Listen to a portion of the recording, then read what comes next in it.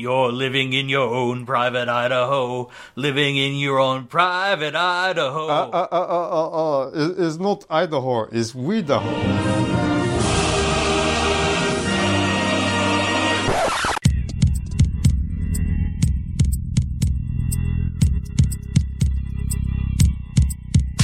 Welcome to The Absolute State, a podcast from the investigative shitposters at Left Coast Right Watch. This episode, we're covering what went down at Coeur d'Alene Pride the weekend before last, from the biker militia who threatened violence on the event to Patriot Front dorks who got arrested in the back of a van. We'll talk to independent reporter Alyssa Azar and veteran journalist David Nywert, both of whom were there that day. But first, we want to give you some background on what led up to the events of June 11th. For that, we got a briefing from the hard-working researchers at Redoubt Anti-Fascist Action before the event took place. Just to note that we at LCRW are the ones adding the color commentary here. Redoubt AFA advised us on the script and helped us out with the facts. The trouble in Coeur d'Alene started off back near the end of April, when Nick Fuentes' confidant Vincent James shared the flyer for Coeur d'Alene Pride around his social media. James made a poorly drawn Star of David over the flyer in Photoshop. He insinuated it was a hidden symbol and Jews were going to have groomers do a homosexual recruitment on your children. A biker gang/militia called Panhandle Patriots made an announcement. As one member of Redoubt AFA told us, the Panhandle Patriots, quote, shit the bed by calling for violence.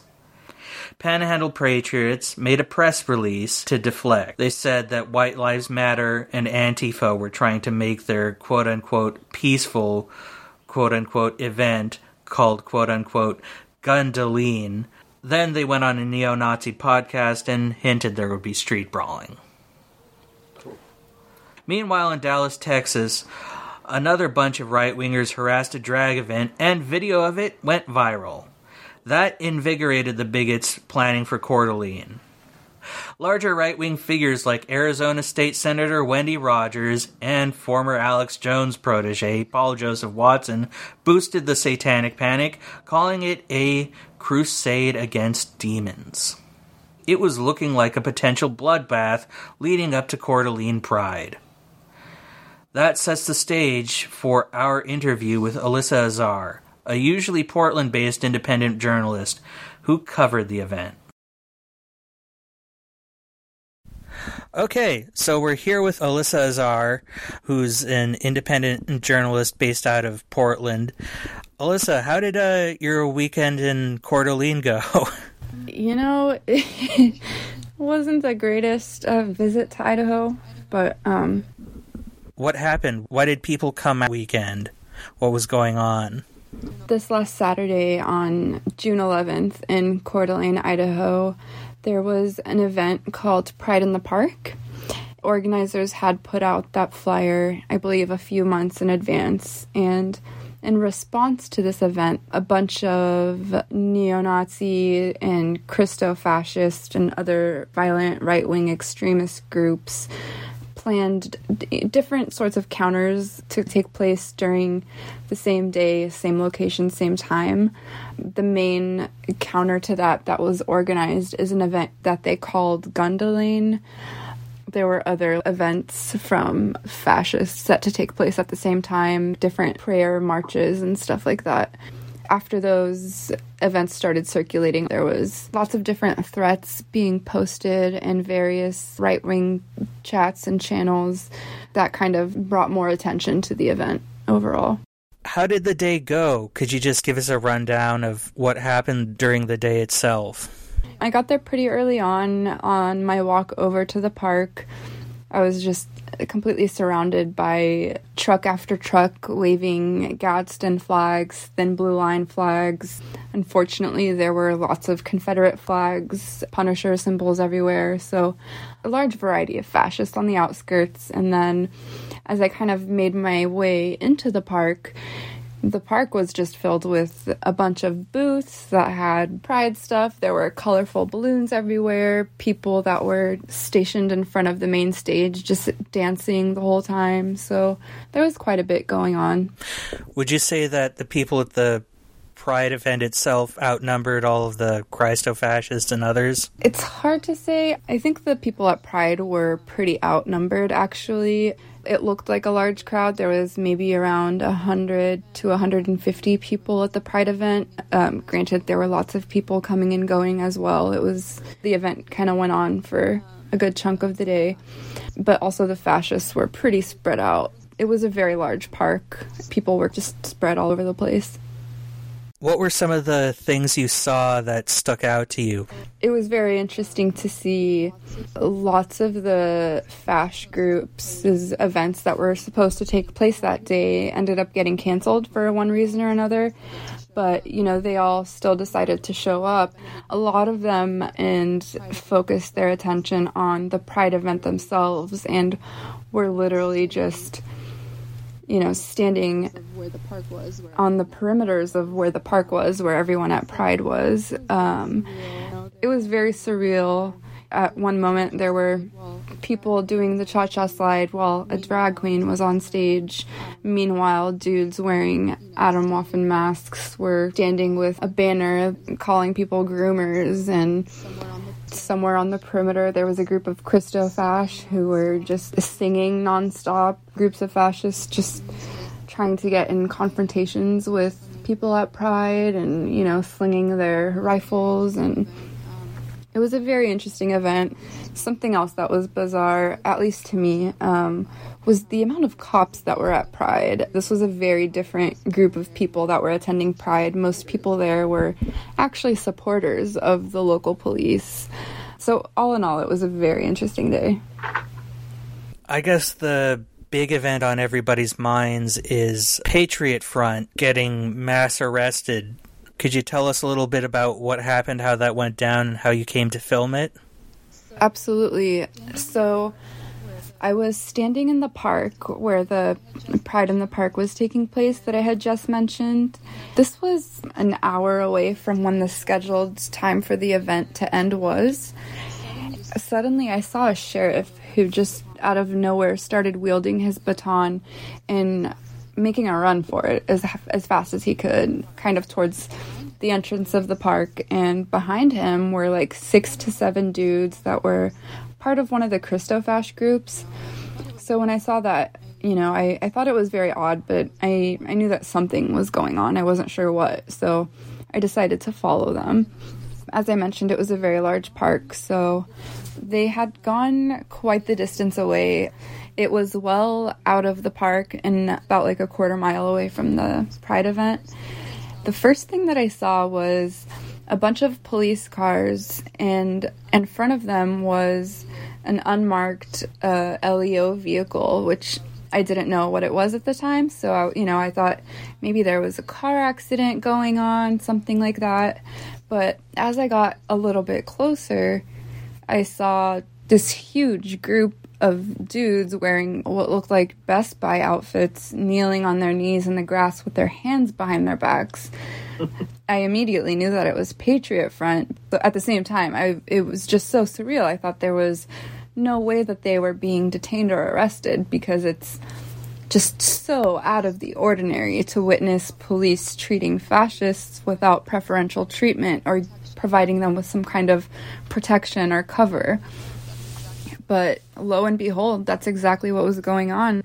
I got closer. They were all still on their knees with their hands behind their back, and their masks were still on. Within a few minutes, the police started to go over to the group and remove them one by one. They took them over to the patrol cars and started patting them down and searching them, taking their masks off in a pretty dramatic way, and then loading them into the paddy wagon. What happened next? It was quite the spectacle. So the crowd slowly started to get a little bit bigger. For the most part, it was people on the far right, A lot of people were yelling at the cops, and then slowly as the group got a little bigger, I don't know if people saw on social media what was happening, they started to make their way over from the park. There were more people who were attending Pride that started showing up behind the police where all the observers were. It was a bit chaotic, from people like yelling at the cops to others trying to get information on why the group was arrested. The cops were not releasing any information. They kept asking people who were asking them questions if they were family members, and said that that's the only way that, they could give them information.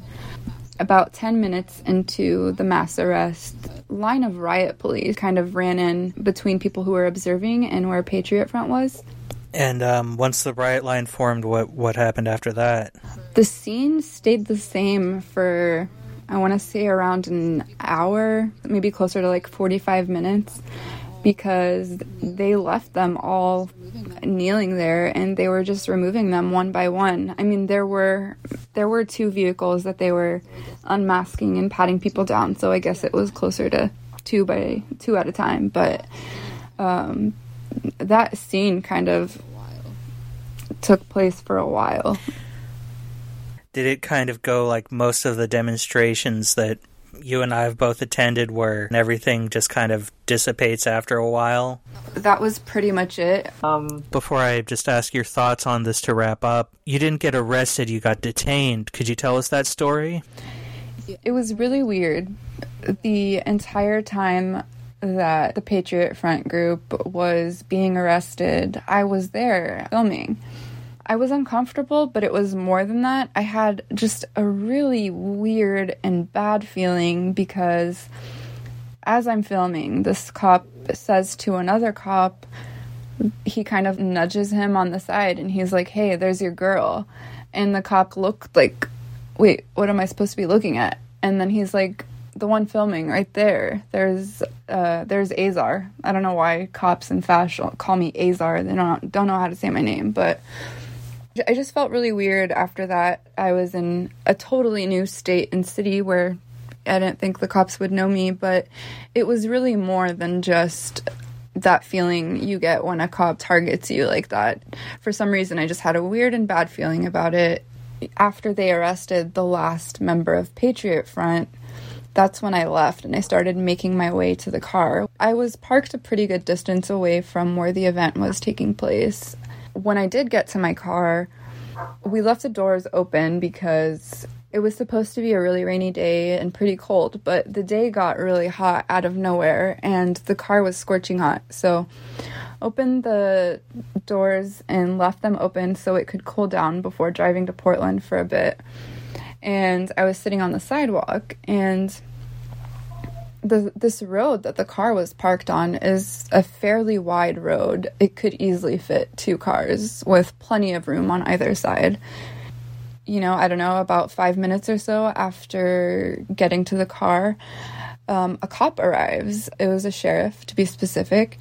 Starts asking some questions, why I was parked there. I wasn't talking to him, and then once he kind of got that feeling that I wasn't going to say anything, he immediately told me that the reason why he approached me was because the car doors, it was actually breaking the law because it's blocking the road. So I proceeded to close the doors. The doors were shut, and he still wanted to ask some questions, and I'm not sure right now how long had passed after that, but maybe 5 to 10 minutes later, 2 more squad cars show up with 3 more cops, and one of them pulls me to the side and first starts taking my picture on his cell phone, and then he started asking me what my connection was to the van that was at the event earlier. And I genuinely had no idea what he was talking about. I did not know what van. There was not, at least not to my knowledge at the time, there was no van that was any sort of significant part of the day. In my thread, when I was live tweeting that day, pretty early on in the event, a bunch of Christo-fascists were harassing and attacking a trans woman. And there were cops everywhere at Pride. And so, the cops saw what happened, or I'm not sure if they saw what happened, but they were close by. And they ended up arresting the trans woman and leaving the fascists alone. I had heard from people on the ground that somebody got arrested, and they kind of pointed out what direction that was in. So I made my way over there, and I didn't catch the interaction or see what had happened between the trans woman and the fascists, but I was filled in by others, and I made it in time to witness the arrest. They said that a bunch of fascists got out of this van that was there, and that they swarmed around the trans woman and just started saying really awful things that I don't wish to repeat, but you can probably guess. The trans woman was just yelling back at them, and the cops thought that was worthy of an arrest. They started claiming that the van was damaged, even though there's lots of footage that the van was in fine condition. It was untouched. For some reason, the cop thought I had something to do with that. And then at one point, he had mentioned that they thought it was odd that I was the first one on the scene at that arrest, and that I was one of the first people on scene at the Patriot Front arrests. It was just a bunch of bullshit. I'm not really sure what the fuck they were talking about, or I don't think they genuinely believe I had involvement with two groups of fascists, but who knows. After that, I sat back down on the sidewalk, and the cops all proceeded to take a bunch of pictures of me on their phones, get my information, and the sheriff ended up going back to his car to grab his canine. And I remember very, very clearly seeing the cop signal to the dog, because he made this motion with his arm on the side of the car. And as soon as he made that motion and signaled to the canine, the dog started barking, and then the cop said, "Good boy." And it was right at that point when the sheriff said, "Okay, now you're being detained." And I genuinely thought it was a joke, because I have nothing on me, had nothing on me, there's nothing going on. So after that, they proceeded to search every inch of the car, destroyed everything that they could get their hands on. I ended up being let go. I wasn't arrested, but I was detained for about an hour, and it was just absolute bullshit. So did they destroy any of your equipment or anything like that, or just... Some of my stuff is definitely fucked with, but none of my equipment was destroyed like that, luckily. I had gone to a shop that was selling Palo Santo. Do you know what that is? Maybe you should tell our listeners. It's kind of like incense, so when you burn it, it just smells incredible, but when it's just a piece of wood, and before you light it, it doesn't really have much of a scent. I had some in my bag because I picked some up at a shop. So the cop just was sniffing everything that he was grabbing. I don't know what he was trying to uncover with his nose, but it was just so funny when he started sniffing the Palo Santo and was like, "Oh, it smells really good. What is it?" I'm like, he was trying to play the good cop role so hard. It was awful. Oh, what a perv. Yeah, it was pretty bad. I guess just to wrap up, let me phrase the last question like this. I know you've covered a lot of events in Oregon, and I'm sure a lot elsewhere, Washington, of course. How did this stack up against other right-wing events you've covered? It was very different. I think part of the story that wasn't really told, and I do think it's a significant point, this crowd was a very, very different crowd. Idaho is over 70% Trump supporters, and even within the more liberal crowd who was in attendance at Pride, which their Pride was an extremely liberal event, most of the people there are huge supporters of law enforcement. There's even a cop who is on the board of the organization that put on this Pride in the Park event. This one was very different because of the demographic of the people who were at Pride. You don't really see that militant counter response that you see in different places like Portland, California, Seattle, sometimes in Olympia. Of course, there were anti-fascists who were there, but there's really only so much they can do when most of the counterparts that are present do not hold those same values and believe in that same response. And, that really just is going to put people more at risk when it comes to retaliation from law enforcement or, other fascists. That's a really great insight. Thanks so much for taking the time to talk to us. And could you tell folks where they can find your work and support your work? I'm on Twitter. My Twitter handle is Alyssa Azar. It's ALISSAAZAR. On Instagram, my handle is Revolution Daddy, but the E in Revolution is the number 3, so it's Revolution with the number 3 Daddy on Instagram. And links to both of those in the show notes. Thanks so much for your time. Thanks again to Alyssa for coming on the show. Before we talk to David Nywert, I wanted to run down an interesting connection uncovered between Eastern Washington Christian fascist politician Matt Shea and the neo-Nazis at Patriot Front. 2 of the Patriot Front arrestees are the sons of Matt Buster, one of Matt Shea's associates.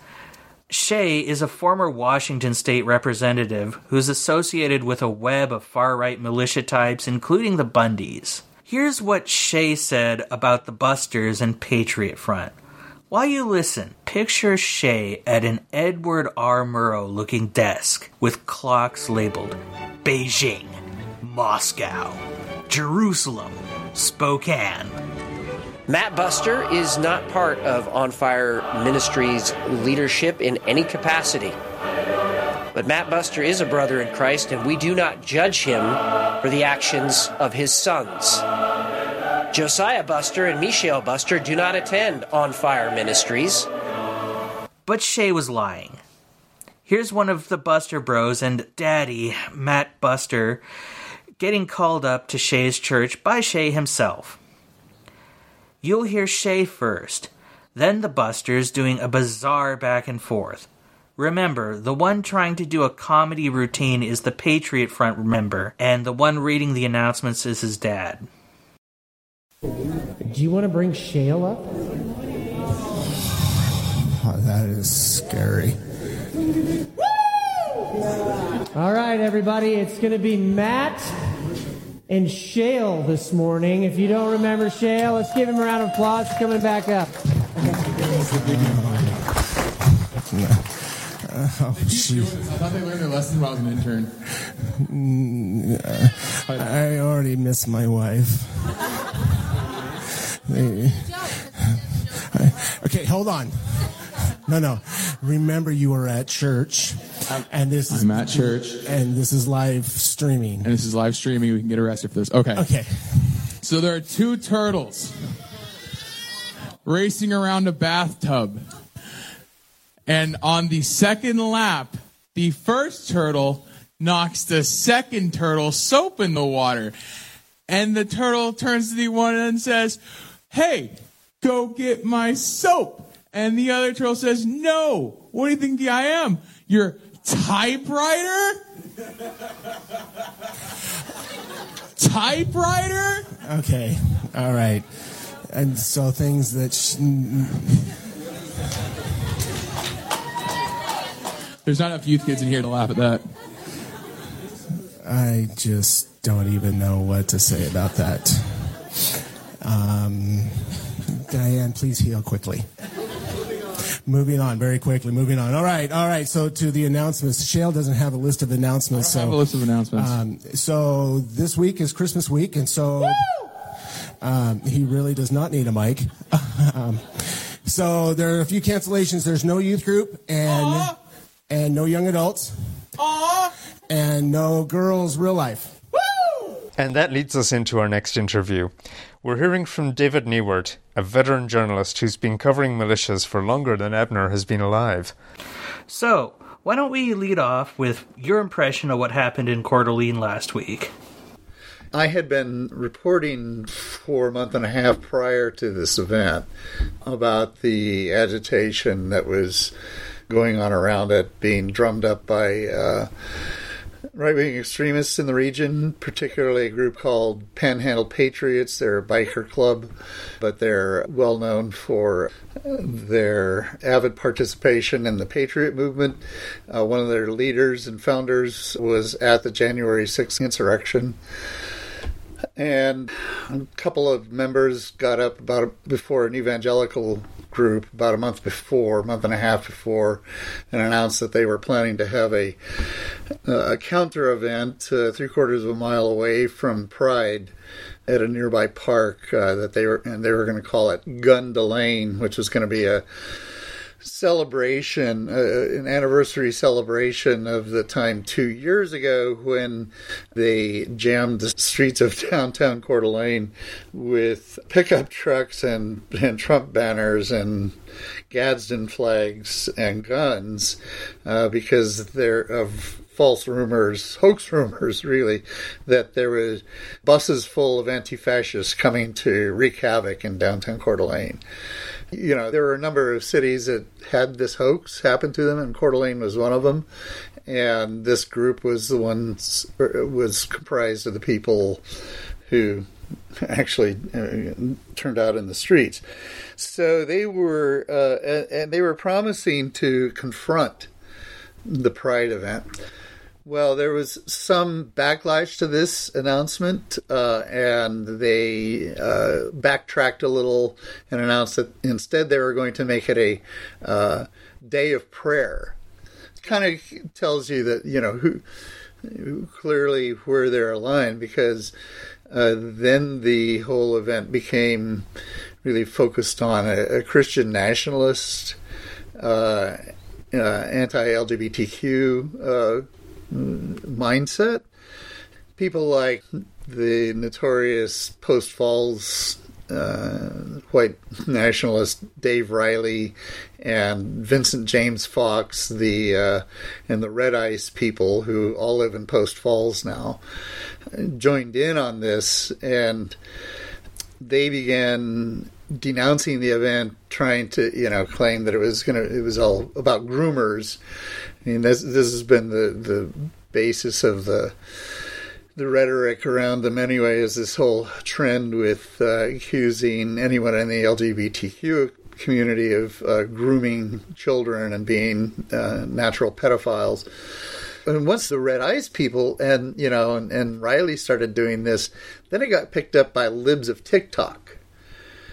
And because particularly when Riley noted that the Satanic Temple was one of the sponsors of the Pride event, and it as you can imagine, they just went absolutely apeshit with that, and began claiming that it was a satanic pedophile event, and so and I think it was really when Libs of TikTok started doing it, it really caught the attention of the Patriot Front leadership, and they decided to show up. They already had a presence in the region. There were a couple of members, several Patriot Front members in Spokane and Pullman there in the region, and I think it was a natural event for them to show up at. And so they did. And everybody was just having a lovely time, except for on the fringe of the event, everywhere, sort of outside the main event in the park, were all of these Christian nationalists who came wandering over from the other event and were not just observing, but clearly trying to intimidate and harass the people at the Pride event. Notably, the two men who were toting AR-15s outside. Well, one of them actually wandered through the crowd several times with his AR-15, this dude in a cowboy hat. And so, we knew there were weapons at the event, but we were watching to see if there was going to be any kind of organized attempt to create violence. And There wasn't. There were just a lot of people hanging around doing intimidating stuff. A group of white nationalists put up a banner, or held up a banner right next to the Pride event that said, "Groomers are not welcome in Idaho." But around 2 o'clock, we started getting word that the cops had pulled over a bunch of patriots a block away. So I went running over there, and sure enough, it wasn't just patriots, it was Patriot Front, pretty identifiable by their blue shirts and white masks and khakis. And they were all in their masks and kneeling on the grass there, and cops started processing them, and I took all their photos as they took their masks off. So it was... And then by the time they were all done processing them, there were 31 of them. They took, I wandered back to Pride, and things were all wrapped up, and everybody had a lovely day, But it isn't hard to envision what could have happened if cops hadn't stopped those guys, who hadn't hurt them. Apparently, somebody saw them preparing to get into their van and called the sheriff, and so the cops met them a block away from the park and stopped them and put them under arrest. So, hi David, Michael Borman here. Hi Michael. When there are multiple right-wing groups that converge on an event like this, do you think they're coordinated or that they're competing for attention? I don't think they're competing for media attention. I think that they're mutually supporting, even though they're not necessarily coordinating or even aware of each other's presence necessarily. Though I think the Patriot folks and the Christian nationalists were clearly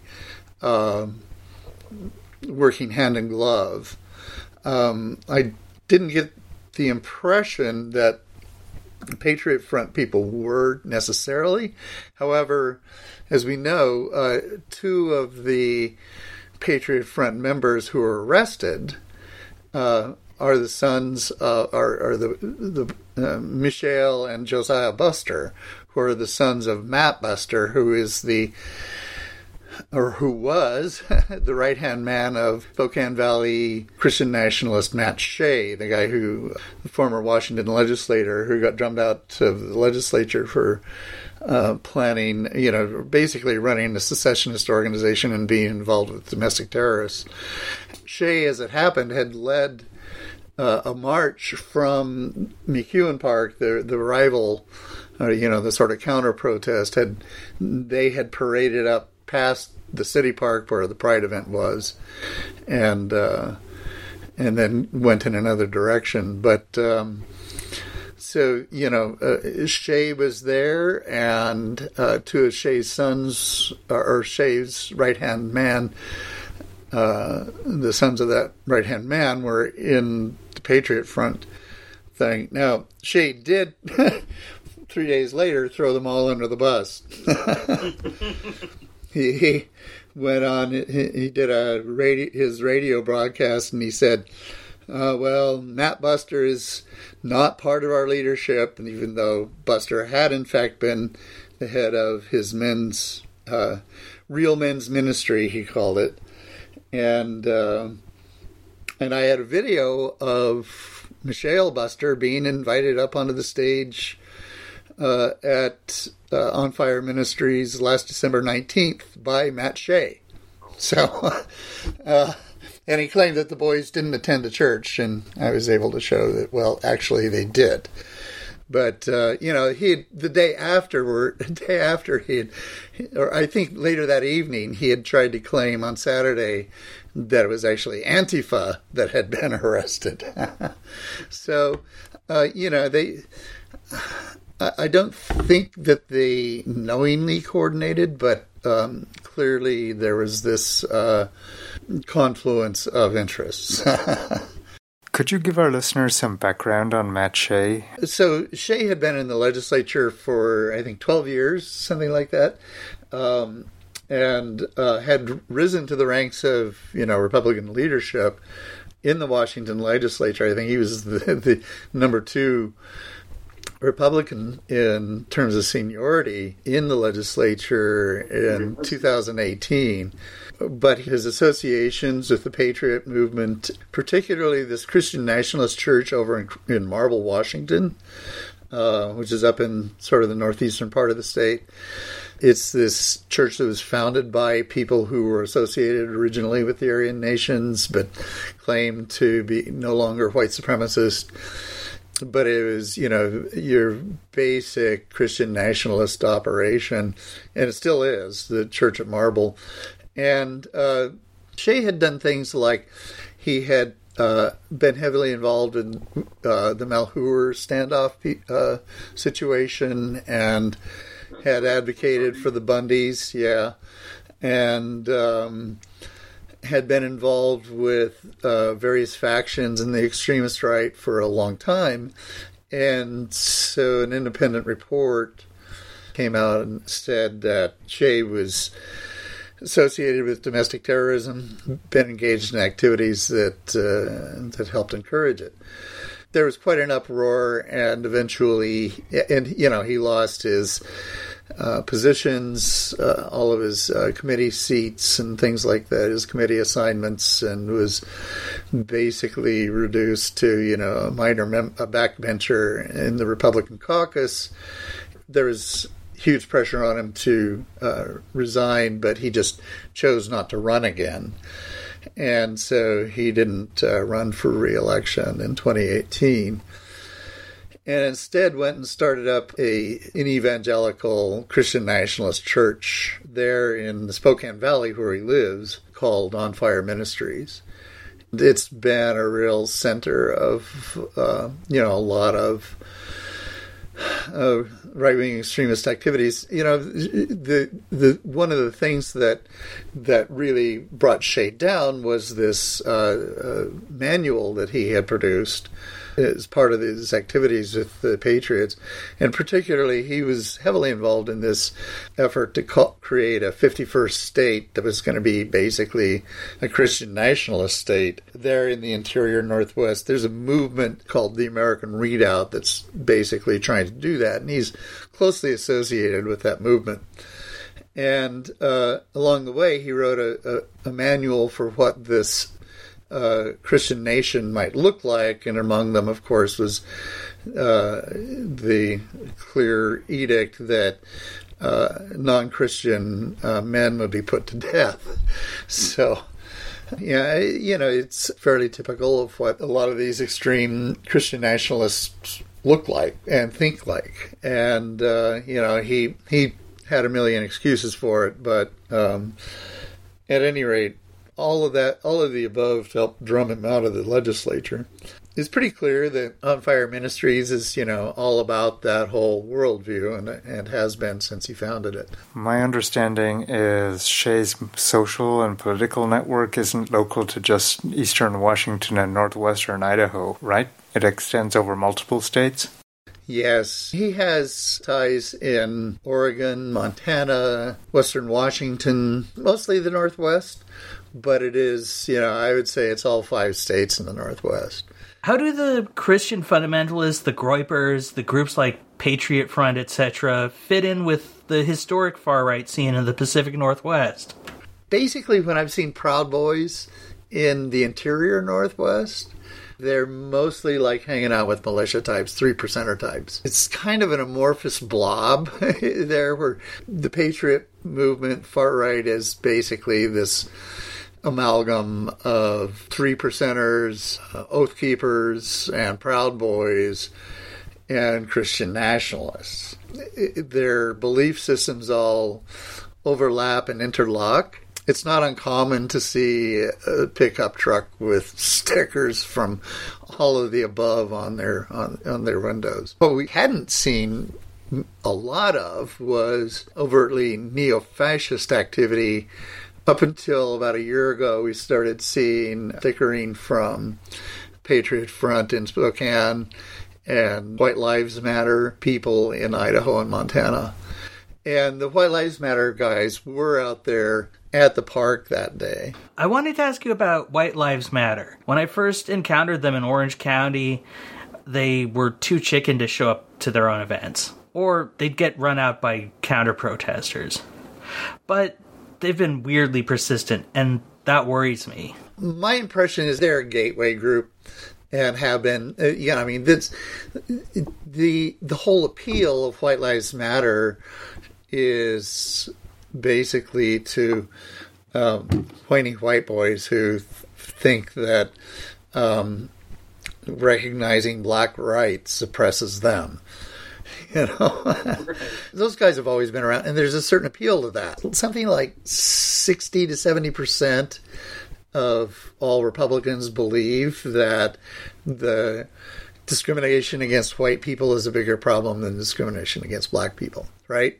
And that's their in, is that they're actually appealing to that sort of mainstream sentiment that exists out there, even though it's, as you and I know, it's an absurd and kind of obscene sentiment. In fact, it's really obscene if you know the facts and the history. But it does exist. It's very common, particularly among mainstream conservatives. And so it's basically a way for white nationalists to draw mainstream conservatives into their circle. In the rural Northwest, that actually can be fairly powerful. In fact, there's a lot of guys who aren't comfortable identifying as white nationalists or white supremacists at all, but feel like, oh, there's a lot of prejudice against white people, so we got to stand up for them, right? And that's what they're doing. But you know how these guys work. Once they get you in that fold, then it's like, well, there's a reason there's all this prejudice against white people. It's called cultural Marxism or CRT or whatever the hell it is these days. I will say the one thing that we are seeing and what Coeur d'Alene represented, and something I think we really need to be acutely aware of right now, is how the LGBTQ community is being extremely targeted by the extremist right now. I mean, we hadn't seen Patriot Front show up to any kind of anti-LGBTQ protest previously, but they sure did this time. But neither had we seen a lot of these militia types necessarily doing it either. We'd seen Proud Boys showing up to drag queen library hours and things like that. This was kind of new. Right now, there's been this huge wave of right-wing, far-right propaganda demonizing the LGBTQ community with this eliminationist rhetoric, calling them groomers and pedophiles. It's sort of like QAnon, but gone mainstream, directed instead of at liberal Democrats, it's directed specifically at the LGBTQ community. Just a few days before I went out to Coeur d'Alene, I put up a video at Daily Kos of these preachers in various places of the country, two guys down in Texas and one in Boise, Idaho, who were demanding the death penalty for anyone who's gay. And one of them saying, shoot them in the back of the head, and the guy in Boise saying, well, we think that there's an easy solution to the problem of pedophilia, and that's to execute gay people. Once you get rid of the gay people, the pedophilia goes away. It was what he was saying. So this stuff is spreading among people on the extremist right, and it's extremely worrisome because they are bringing, as we saw in Coeur d'Alene, they are bringing guns out to the events. I'm just believe it's a matter of time before those guns start getting used. Is any of this a reaction to revelations of abuse in the Southern Baptist Convention? No, I think they're running and hiding from that as hard as fast as they can. It's just like they don't ever bring up the fact that the Catholic Church has been this exposed over the last 10, 15 years as this incredible cesspit of pedophilic abuse. They never talk about that. They don't ever go down that road. They avoid any discussion of it whatsoever. And no, I never see these guys discussing the SBC. It feels like the attacks on the LGBT community have been accelerating rapidly. Is the Republican Party trying to build a moral crusade here to drive people to the polls? Sure. I mean, remember, the whole thing with the groomer rhetoric had been building up 2 months prior to that. A lot of it had to do with Ron DeSantis down in Florida. But once that started being generated, it's really spread and mutated into a lot of different forms, to the point that, yeah, I think Republicans are actually... I mean, today we learned that the Texas Republican Party has announced that it will no longer allow the log cabin Republicans to have a presence at their convention. Really? Yeah. I think they're very much making it a moral campaign. It's what they've latched onto, and I suspect that they're going to try to write it into the November elections. I guess we will see how effective it is. I happen to think that it's political suicide on their part, but I've been wrong before. You think it won't work out the way that they hope? No, I think people are actually have become vastly more sympathetic and sensitive, to the LGBT community over the last 20 years, in part because they've had a lot of real life dealings with people from that community, and they understand they're just people, ordinary people like them. I guess we're going to find out.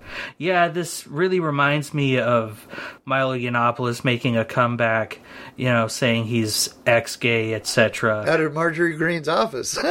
It really just seems like a sign of the times. Oh, yeah, it really does. But if you're paying attention, you've been seeing this stuff coalesce, forming a pretty dangerous political force. And that was veteran journalist David Nywert. It's true what Borman said at the beginning. He's been doing this longer than I've been alive. Thanks for everything, Uncle Dave. That's it for this week's edition. A couple quick announcements. 1. LCRW is co-sponsoring a Rock Against Racism show August 20th at the Bluebird in Reno. That's in Nevada, by the way. Cobra Skull's headline, and the Fleshies are playing. Tickets are $15, and you can get them at the link in the show notes. Also, I'm taking a short road trip to gather some audio for a Pride Month special for the end of the month. And I'm doing a small fundraiser to help cover our travel costs. If you can help out, we'd be really grateful. Link in the show notes as well. The Absolute State and all Left Coast Right Watch journalism is supported by listeners and readers like you. If you'd like to set up a recurring donation to support our work, go to patreon.com/LCRW or check out our pinned tweet at LCRWNEWS on Twitter. That's LCRW News. We could sure use this help. Until next time, don't despair. Prepare.